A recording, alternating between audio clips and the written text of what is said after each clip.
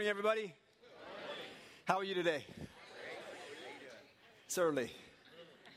I set my alarm clock 2 hours ahead by a mistake. I'm grumpy.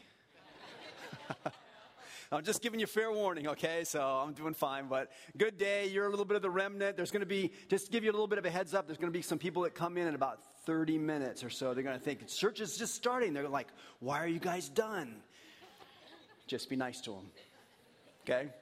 All right, so we're in the middle of a series now called The God Who Sees Me. I believe there is a God who sees me. I believe there's a God who sees you. There's a God who sees every single one of us, no matter where we are, what's going on. He sees us. And if he sees us, he also hears us. And if he hears us, it's because he's with us all the time. And it doesn't matter what you're going through. It doesn't matter where you've been. It doesn't matter what time your alarm clock went off. It doesn't matter if you're tired. It doesn't matter any of those things. God sees you and he hears you and he's with you. And that makes all the difference in the world. So let's pray together and then we're going to look into Scripture, okay? Father, thanks for your goodness to us. You are always good, always faithful, always present. And I'm grateful to you for those things. And Lord, I ask on this morning that you would be obvious to us here. Make your presence known to us today, right here. And through the rest of our journey today and into this week, just make your presence obvious to us.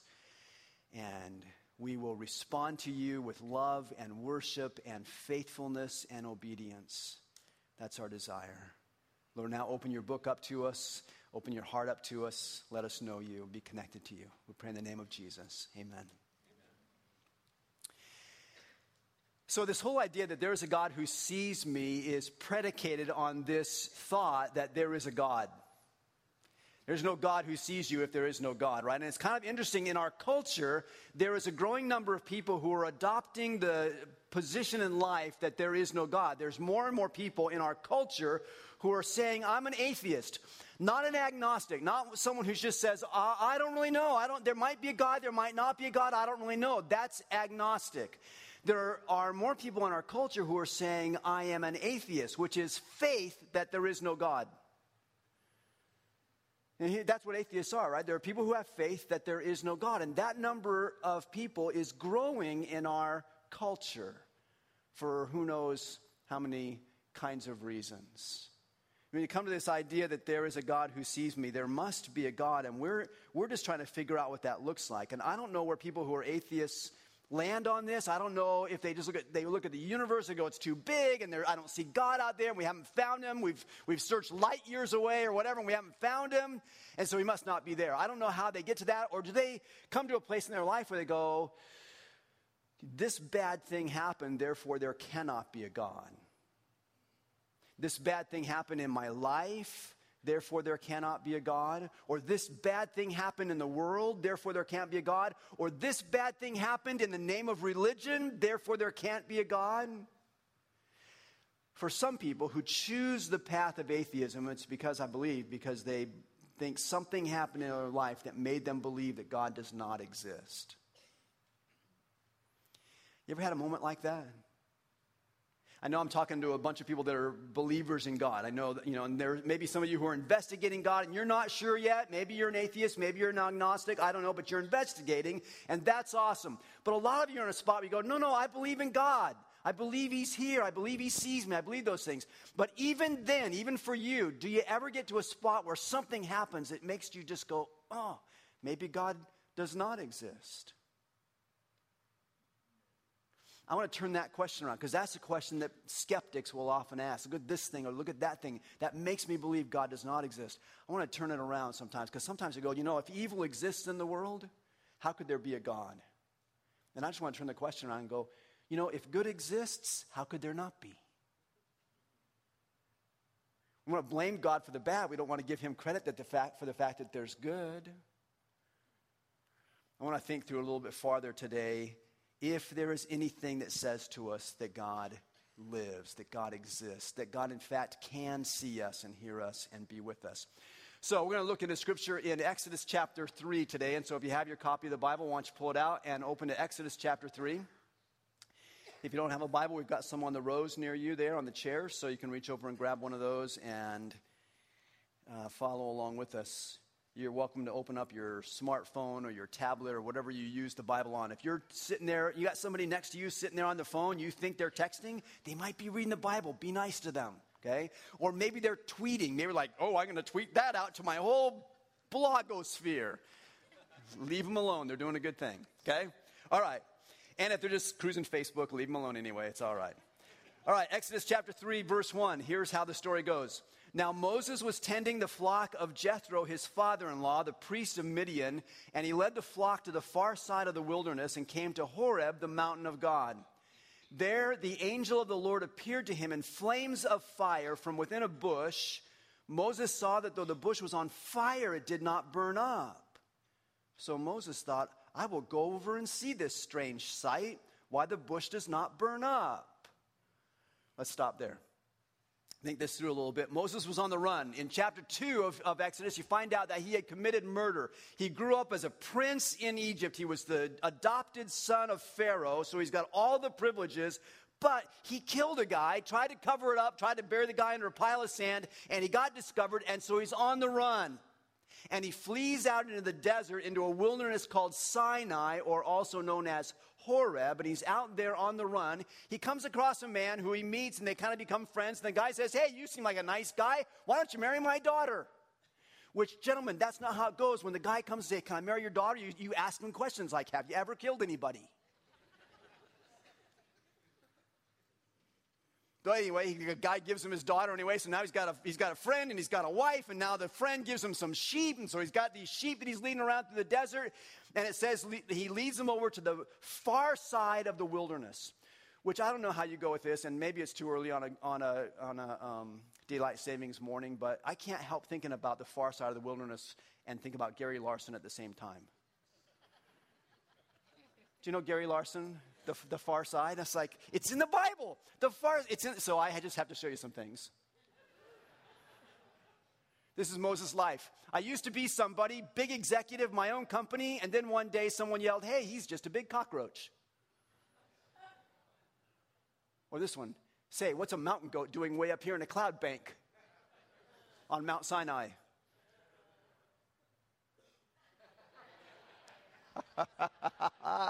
Sorry, that's just free. That has nothing to do with anything. That's just, I love that. Just jump, fool. You don't have to go boing, boing, boing. Hey, Biff, guess what? After we go to the drugstore and the post office, I'm going to the vets to get tutored.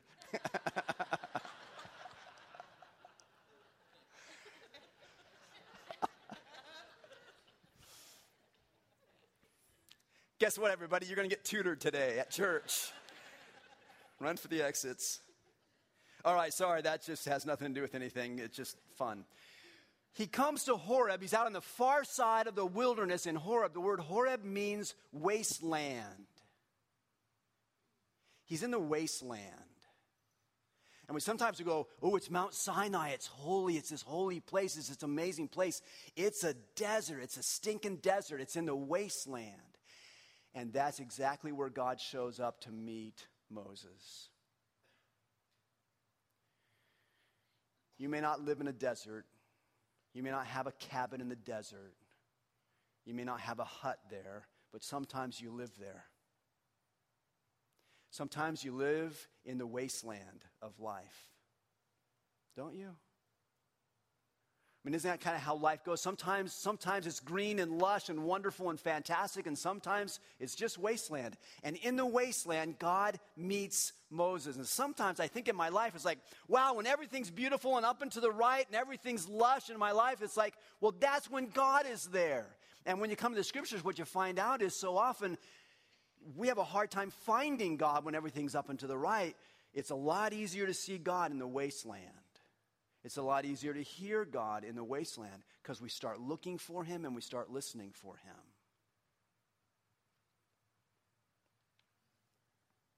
Here's Moses on the far side of the wasteland, and the angel of the Lord appears to him. Now, the angel of the Lord, we saw him last week.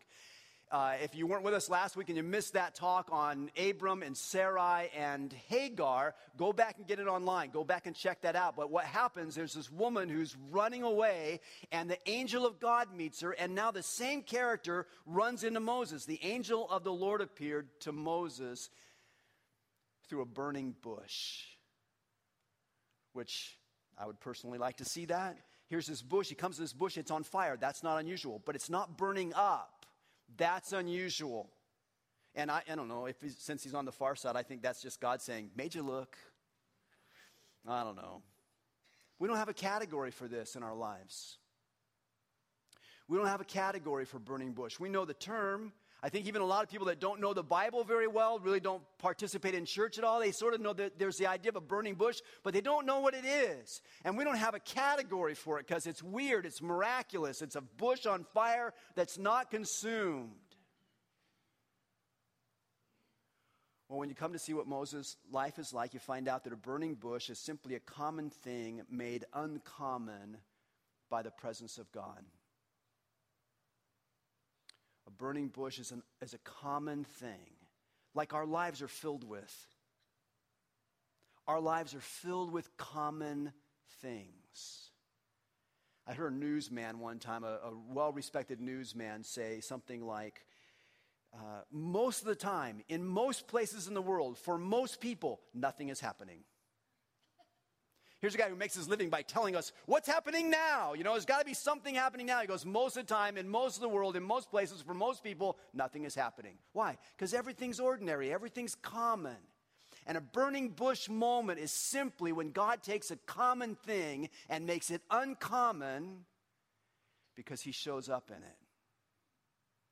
The presence of God makes it uncommon. The presence of God makes it a burning bush moment. You can't make it up. You can't make up burning bush moments. I know I've tried. You may have tried as well. Make things happen, make it work, fit it in. We had a guy years ago, before we brought Josh in to be our worship leader, years ago, we were trying to find a new worship leader for our church. And so we're doing the nationwide search. We're interviewing people. And I found this one guy. Somebody referred me to this one guy named Troy. And he's a great guy. He's a great worship leader. I'm like, he would be perfect for Lakeside Church. And so I called him up. I said, I got your name from somebody. Would you apply? Would you give us a resume? He said, no, I'm really happy where I am. He was serving a church down in L.A. somewhere. It's like, it's great. God wants me here. This is great. I said, well, would you just come up for an interview? He's like, I don't know, free trip to Sacramento. Sure, I'll come. So gets on a plane, comes up. We spent a few days together. And as we're talking at dinner one night, he said something like this. He goes, you know, Brad, I really like Lakeside Church. It seems like a really great church. You got a lot of great people there. You got a lot of great stuff going on. I really like Lakeside Church, but I just feel like God has put me where he wants me to be already. And I'm happy there. My family loves it there. It's just like, I just think we're supposed to stay there. He goes, it would take a burning bush experience for me to come.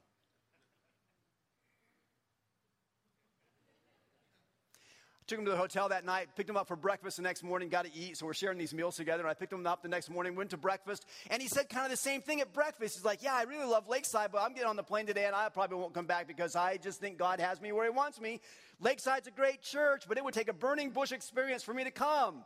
I called John Norris, our director of facilities. I said, John, go to Home Depot and get a bush.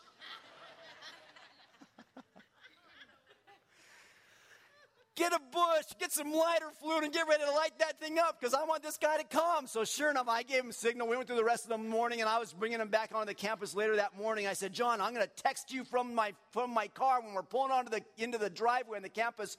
You know, have the bush ready up in front of the office, and when I give you the signal, light it on fire.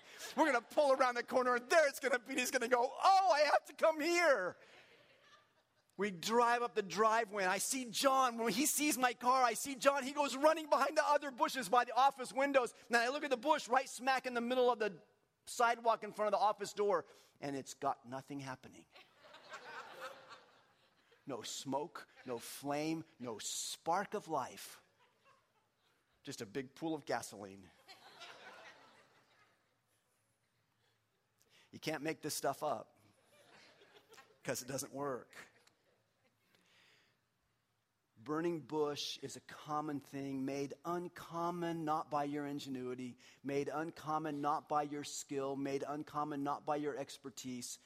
A burning bush is a common thing made uncommon by the presence of God.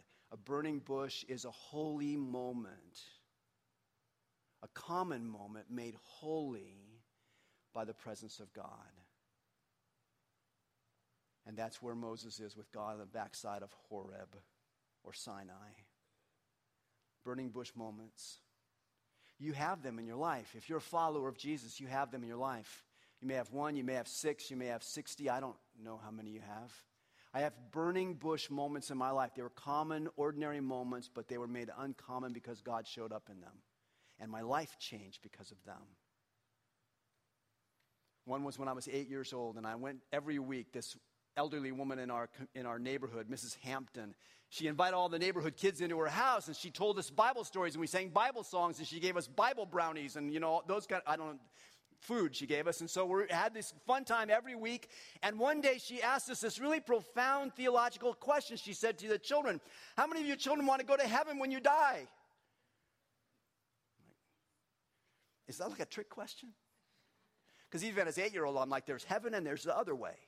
It's like, so how many of you want to go to heaven? I'm like, I do. She goes, well, come talk to me after we get done with the club today and I'll explain it. So she explains the whole gospel, what we put on the back of the program for you, the ABCs of faith. She just laid that out for me.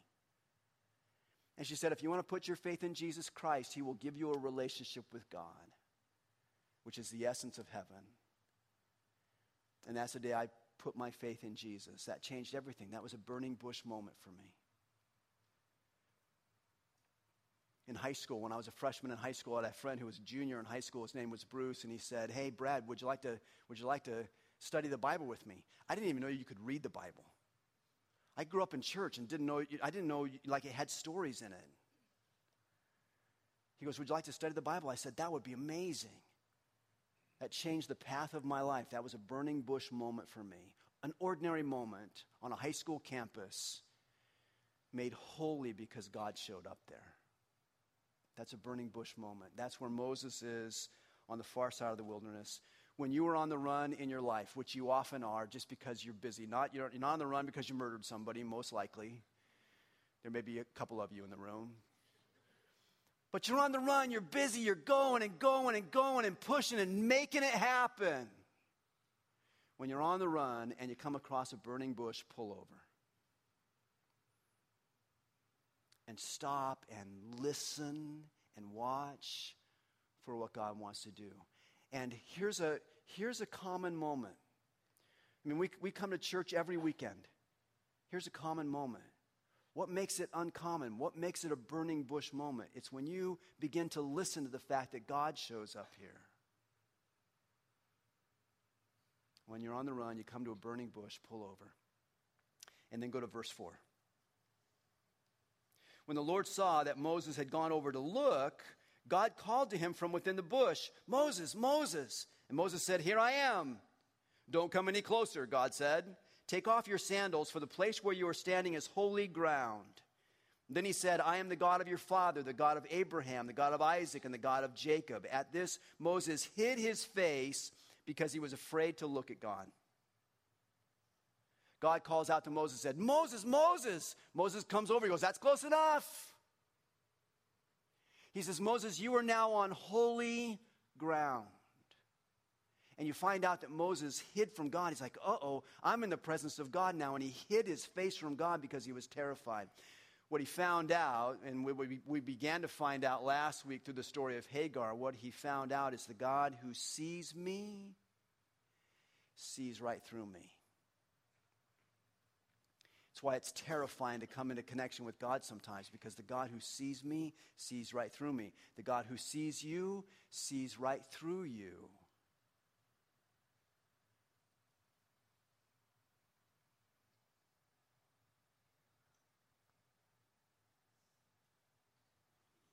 Moses is afraid because he knows that God is holy, holy, holy. Sometimes I wonder if atheism is on the rise in our culture because we haven't done a very good job of describing completely who God is. We're so prone to say about God, God is my friend, God is my buddy, God is my companion. like we frolic through the park with our God. And maybe that can be true. I mean, certainly God is our friend. God is with us. God is personal with us. But God is also holy, holy, holy. We sometimes make God so much like us. We make God so much in our image that he's not worth following. If God were simply in my image, you would not want to follow him. Well, I would not want to follow him. If God is just in your image, I don't want to follow him. If God's not bigger and greater and more holy than we are, he's not worth following. But Moses hid his face from God because he recognized that God was holy, holy, holy, and the God who sees me sees right through me. And God says to Moses, Moses, take your shoes off. And Moses says, excuse me? I'm making this part of the dialogue up, just disclaimer. God says, Moses, take your shoes off. You're on holy ground. Moses goes, I don't get that. God goes, take your shoes off. Moses goes, why? We don't have any precedent for that. Why does God say to Moses, take your shoes off? Because you're on holy ground. You go, well, that's why, because you're on holy ground. Yeah, but what does that have to do with it?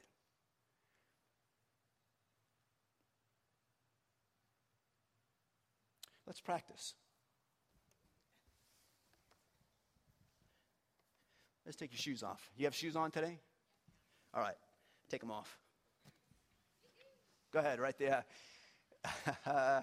Unless you're worried about, consequences. You decide for yourself, or your neighbor can let you know. Why do you think God said, hey, Moses, take your shoes off. You're on holy ground. What difference does that make? Now, Moses didn't wear cowboy boots. Unfortunate for him. He probably just had sandals, and they probably just had about, I figure, 1/4 of an inch of elevation. So when I take my shoes off, it's a little bit different. It's a little bit more of a come down, actually, but he's got maybe 1/4 of an inch of shoe leather, and God says, I want you to take off your sandals, for the place where you are standing is holy ground. Why does he do that? There is no place in literature that tells us. There's no precedent. There's nothing that comes before this that says, hey, whenever you get to a place that's really holy, take your shoes off. There's nothing in the commandments which comes after that anyway. There's nothing in the book of Genesis that comes in. There's nothing from another culture that says, hey, when you're in a holy spot, take your shoes off. So why did God say that? I can't tell you, because I don't know for sure, but I'll give you some thoughts. Maybe God says, Moses, take your shoes off, because he's trying to mitigate against a quick departure. Right? I mean, Moses, you're on holy ground, and I'm going to give you a mission. Like, no, I'm out of here. No, you're not out of here, not so fast, because you got to put your sandals on, because you got hundreds of miles of desert between you and the next place. And you're not running quickly across the desert without sandals on. Maybe God's just saying, be here for a moment. Maybe when you get to holy ground, God just wants to say to you, be here for a moment. Boy, that's really hard in our culture, to be here for a moment with God. It's holy. It's a holy moment. It's a burning bush moment. Just be here for a moment. Maybe that's what God's doing. Maybe God is providing an opportunity for humility for us. I think there's something about this where we just say, there's not much elevation I'm getting. I'm not getting much taller because I got these shoes on, but I'm going to get right down to the ground. Moses, you're on holy ground. There's something about the ground in the story. In fact, there's something about ground in the beginnings of the scripture. You go back to Genesis 3, where Adam and Eve were walking away from God, where they rejected God's instructions. And God gives the curse to each one of them, and the curse that lands on Adam actually lands on the ground. And then God says to Adam, you're going to return to the ground someday, because dust you are, and to dust you will return. I think there's a sense in which when you come to God and he meets you in this holy moment, that he says, I want you to humble yourself. Take your shoes off, get reconnected to the ground, or ground yourself so that you have an opportunity to meet with God in this holy place. We know that the priests took this example from Moses, and so whenever they would go into the tabernacle, or later after Solomon built it, they would go into the temple, they would go into those places barefoot as a statement of their humility. And I think every mission that God calls us onto begins with humility, begins with take off your shoes.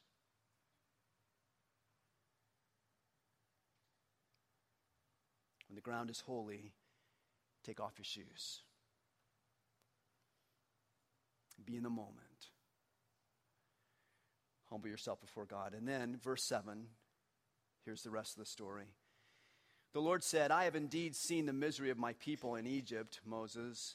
I've heard them crying out because of their slave drivers, and I'm concerned about their suffering. So I've come down to rescue them from the hand of the Egyptians and to bring them out of that land into a good and spacious land, a land flowing with milk and honey, the home of the Canaanites, Hittites, Amorites, Perizzites, Hivites, Jebusites, and termites. Sorry. It's far side. I just can't get past it. And now the cry of the Israelites has reached me, and I've seen the way the Egyptians are oppressing them. So now go, I'm sending you to Pharaoh to bring my people, the Israelites, out of Egypt. But Moses said to God, who am I that I should go to Pharaoh and bring the Israelites out of Egypt? And God said, I will be with you. And this will be the sign to you that it is I who have sent you. When you have brought the people out of Egypt, you will worship God on this mountain. Stop there for just a second, little added thing. That's not a very helpful sign. I mean, don't you think God said, I'd rather have a sign. Moses said to God, I'd rather have a sign that I can see before I get done.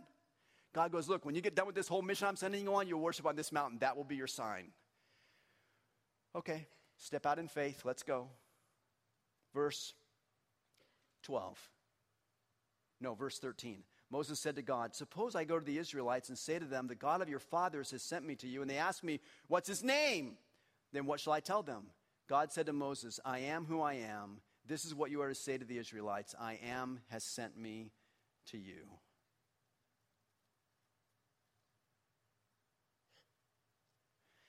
Same thing God said to Hagar last week in Genesis 16. He says to Moses now, I have seen your misery. I've seen the misery of my people. When you are on the backside of the wasteland in your life, God sees you. And if you are living in misery, God sees you. He sees you. And if he sees you, he hears you. And if he hears you, it's because he's with you. God says to Moses, I've seen the misery of my people. He says, I've heard their cry, so you, Moses, I've heard their cry, so you go. I'm sending you. And Moses asks our question. We would ask exactly the same question if we were in Moses' spot. He asks our question. He goes, who am I? I mean, who am I to go do this? God, you've got a lot of people you could draw on. Who am I? And God could have said, well, Moses, you happen to be the son of Pharaoh. That's who you are. You happen to have the best education in the world. That's who you are. You happen to have some free time. That's who you are. But God doesn't give him any of that stuff. Moses giving him these objections like, God, who am I? I'm not good enough. I'm not smart enough. I stutter. I have a speech impediment. I can't. I. Who am I? And God goes, you're asking the wrong question. We always ask the wrong question. We go, who am I? I don't have the right stuff. God goes, the question is not who are you? The question is who am I? Your question is not who am I, it's who is God. It matters who God is, much more than it matters who you are. God can work through any one of us. God is willing and eager to work through any one of us if we're willing to go. And the reason God puts holy moments into our lives, the reason God puts burning bush moments into our lives is because he's getting ready to send us. And he says, and I will be with you. Moses says, yeah, but if I get down there and they ask me, which God sent you? Because they were used to a lot of gods. They go, tell us what this God's name is. He says, just tell them this. I am who I am has sent you. You go, that's a funky name. I am who I am. Yeah, what God's saying is, I'm not the God of the past. He doesn't say, I used to be the God of Abraham and Isaac and Jacob. He says, I am the God of Abraham, Isaac, and Jacob. I'm not the God of the past. I'm not even the God of the future so much. I'm the God of right now. I am who I am. I am the great present tense. I am who I am right now. Because he could say to Moses, Moses, I know you're running from your past. I know you got a shady past. That whole murder thing, I know that. And sometimes we all get bogged down in our past. We're like, I got all this stuff from my past. I'll never get past that baggage. God says, I know you've got baggage from your past, but I'm not about that. I'll forgive you for it, but I'm not worried about that. And God could have said to Moses, I know you don't have much of a future here with those few sheep out here in the desert. Where's the future in sheep? I know you don't have much of a future, but I'm not really worried about the future. I'm worried about right now. I'm the God of right now. I am who I am. And when you get to Egypt, tell them that. I am who I am has sent you on a mission. God meets you in a holy moment at a burning bush, and then he sends you, accept the mission. You might not get confirmation until after it's over, but accept the mission. God sends you, accept the mission. Father in heaven, thanks for your grace to us. I'm grateful to you for all that you do among us. Lord, lead us on the mission you have for us. Make the way for us. Inspire us by your presence. Fill us with your presence. And then lead us to serve you with faith, with faithfulness, every day in the mission you call us to. Amen.